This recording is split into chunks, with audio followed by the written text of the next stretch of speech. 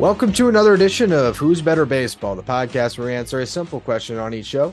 Who's better at baseball? I'm your host, Ryan Finkelstein, managing editor at justbaseball.com. I have Elijah Evans with us today, one of our writers, and we're going to go through Dodgers Diamondbacks. Who is going to win this series? Before we hit record, we were almost contemplating if it was worth recording because I thought it was so obvious the Dodgers were going to win.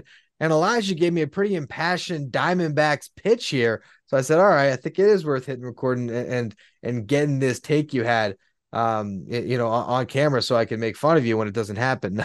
But no, seriously, I think it is an interesting series. It's two teams in the same division matching up.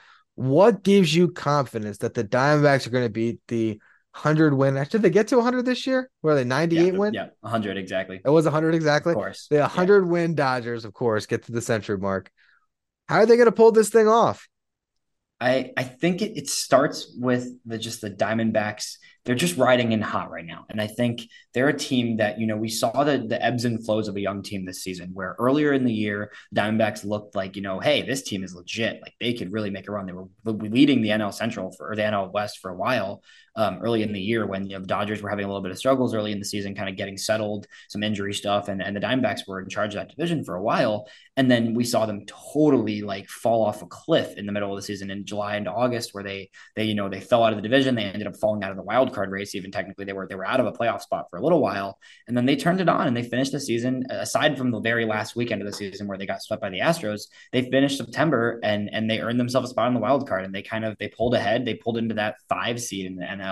They ended up falling the last day of the season to the 6 seed, but that was actually perfect. I'm not saying they did it on purpose, and I know teams never try to lose, but losing to the Astros in that series set up the Diamondbacks, rather than playing the Phillies, set them up to go into Milwaukee with a team who has consistently underperformed. And the Diamondbacks went into Milwaukee and they showed up and showed out this week against the Brewers. Their young offense delivered. Corbin Carroll, Gabby Moreno, Ketel Marte looked great throughout the series, kind of providing that leadership. Christian Walker, their offense they got it done. They did what they needed to do. They were aggressive on the bases. They're just a really, really potent offense with a lot of just guys who just do what you have to do to score runs. You do the sac fly, you do the bunt, you steal, whatever. And it's just an offense that I just think can hang with anybody right now, the way they're playing. And then on the other side of it, you look at a team where, because of the setup of the wild card, they didn't have Gallen or Kelly. Merrill Kelly, Zach Gallen. They're two kind of, Gallen's the ace, Kelly's the two, but those are the top two of their rotation. And they've been great all year. They didn't have either one of those guys for game one. They pull out a win with 2.5 innings of Brandon Pfaadt and then a bullpen game from a bullpen that we expected to be one of the worst of the playoff bullpens, right? And then Gallen struggles even in game two a little bit compared to what you expect to see from Gallen, and their offense completely picks him up. They break through after a few innings of struggling against Freddie Peralta. They take the lead. They run away with it. The bullpen locks it down, and they sweep the Brewers, which then allowed them to have Merrill Kelly not even throw in that series. So now you go into a series against a division rival. The Dodgers have owned the Diamondbacks in the past few years. They beat them. They won the season series this year. They are the better team in pretty much every facet. But with that said, this is 5 games, right? You've got Merrill Kelly for game one, who didn't even have to throw. You've got your ace and Zach Gallen fully rested by game two.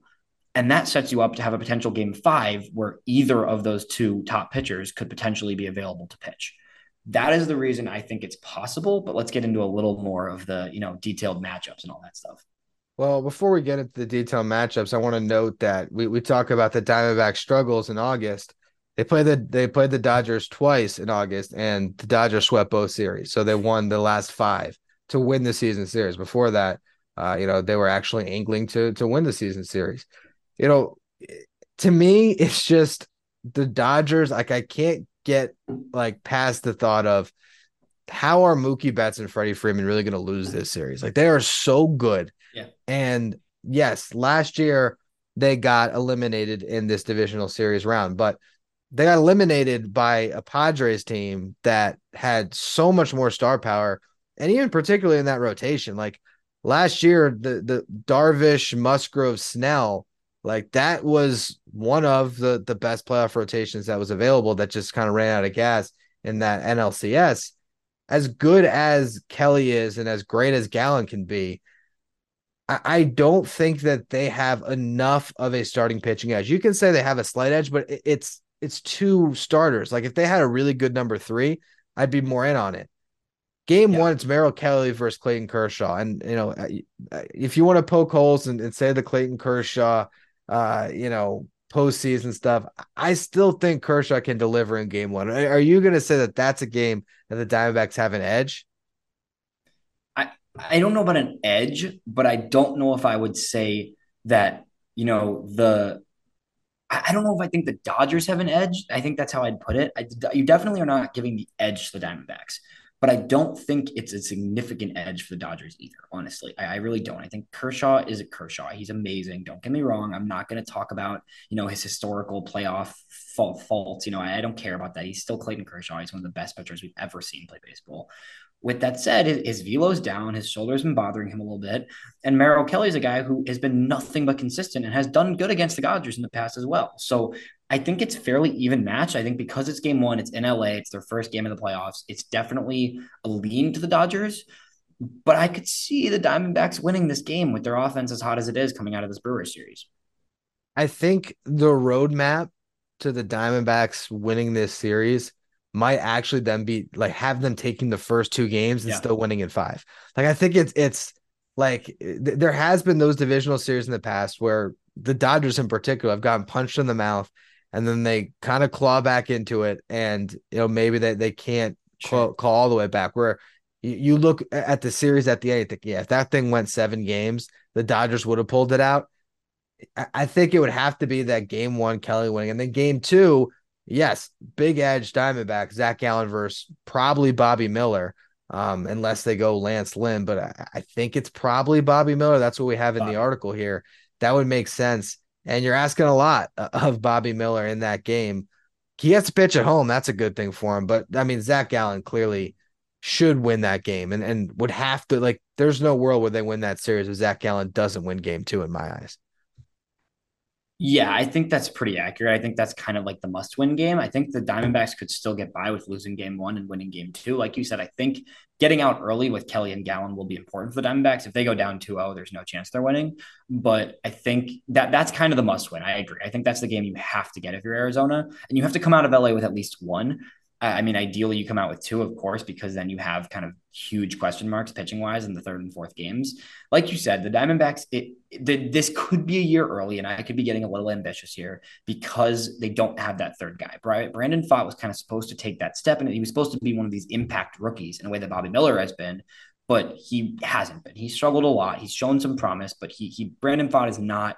He shouldn't be a three in a playoff rotation right now. Same thing goes to Ryan Nelson and any of the other options they've got there. They really don't have a three. That's part of why a month ago in my little free agent prediction, I think they're going to throw a massive bag at Aaron Nola because I think he would be the perfect addition to this type of rotation. And they're going to be, we know the Diamondbacks are going to be rotation hunting, this coming off season. But I think that for right now, it's a tricky spot to be in. You've got to get at least one of those first two in LA.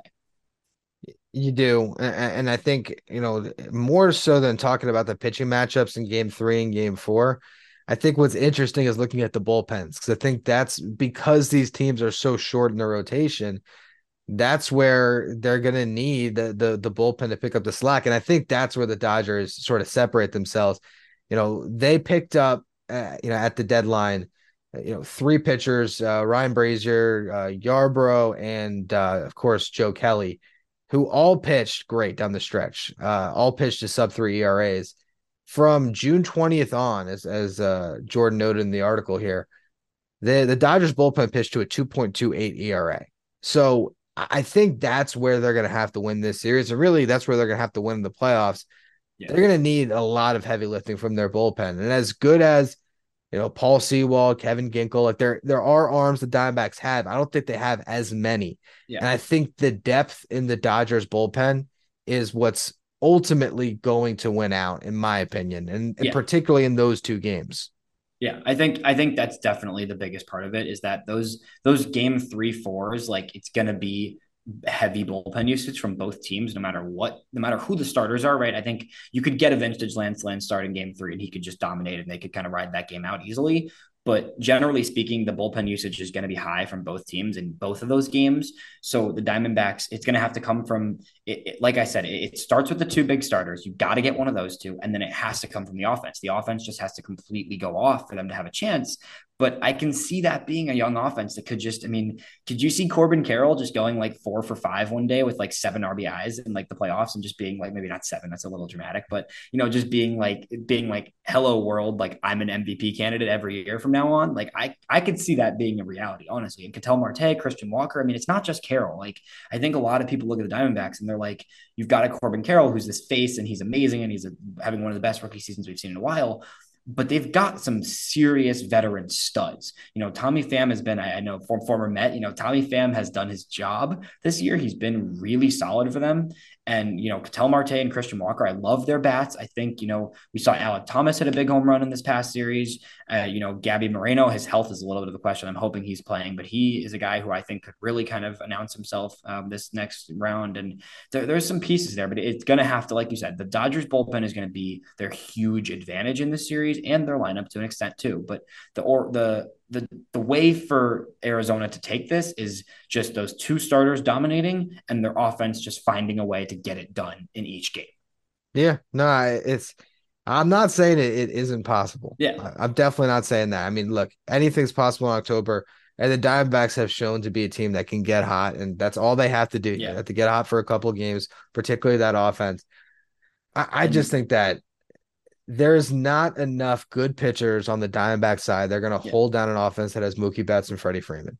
Like that is definitely the most likely outcome. I think that's a completely fair point, and I think that's most likely what's going to happen. I think it's really hard to imagine Arizona's pitching behind other than Gallen and Kelly being able to contain that offense, because the Dodgers offense, it's great. It's potent. I mean, like those two are two of the best players in our game. They've supported by guys like Muncy, and there's plenty of other people who can hit in that lineup. But with that said, if it gets to a game 5, this is what I wanted to mention earlier. If the Diamondbacks find a way to win one of those two, I think the home factor could matter in those games 3 and 4, even though they're going to have a pitching disadvantage in game 3 and 4, the first playoff games in Arizona in many, many years in game 3 and 4. If they can pull out one win at home, assuming they get one from one of their two pitchers in LA, if they can get one win at home in game 3 and 4, and they can get it to a game 5 where you have both Gallen and Kelly locked and loaded, ready to go, they could literally, like, I could see a world where they go 6 innings of Gallen and 3 innings of Kelly, and they don't even touch their bullpen other than maybe Seawold. Like, there's a chance that could happen, and it would be Kershaw again, probably be Kershaw plus, whatever bullpens you have. And I could see it. If it gets to 5, I could see it. I'd see no way that Arizona wins in 3 or 4. I just don't see it happening because of what you said with the bullpen and the lineup and everything that you made. It's the Dodgers are the better team, but if they can get it to game 5, I think Arizona has a really good shot at taking it. The funny thing is, I almost see the roadmap being the Diamondbacks winning the first 2, losing the next 2, and then winning game 5. And that would mean that the road team won all 5 games, which probably won't happen. And look, this is it's not like anything is going to change Clayton Kershaw's legacy. I mean, he's a first ballot Hall of Famer, no doubt about it. There's always, he's going to go into Cooperstown with people noting the lack of playoff success. It's too late in his career to completely change the narrative. Sure. But this is a series with a depleted Dodger staff, and this is a postseason run with a depleted staff that Kershaw really has to be the man again, which I think, to me, that's why they don't make it to the World Series. I think they make it past the D-backs. And honestly, I think the winner of Phillies Braves is going to the World Series, is what I think. I've been on that for a while. I think, once you started to see the Phillies really take their kind of step forward towards the end of the season and kind of cement themselves as the clear top wildcard team. And, as good as, they were, in my mind, they were better than the Brewers. In my mind, they came into the playoffs as the 3rd best team in the NL pretty clearly, honestly. So I agree with you. I have whoever wins that series making the World Series, regardless of this matchup. But the way I would put it in this series is most likely outcome is Dodgers in 4. I think that is the realistic, most likely outcome. Walker Buehler himself said it on the Just Baseball show. It makes the most sense. With that said, if the Diamondbacks can make it to game 5, look out. And remember who told you that, because I think there is a chance that the Diamondbacks pull this out in 5 games. And you know what? I like the underdog, so I hope you're right. I would go Dodgers in 4, like you said, but hey. Yeah. You never know what can happen in the playoffs. That was another edition of Who's Better Baseball. Make sure you check out all of our videos on each of the divisional round series. Check all the written stuff at justbaseball.com and follow us throughout the rest of the playoffs.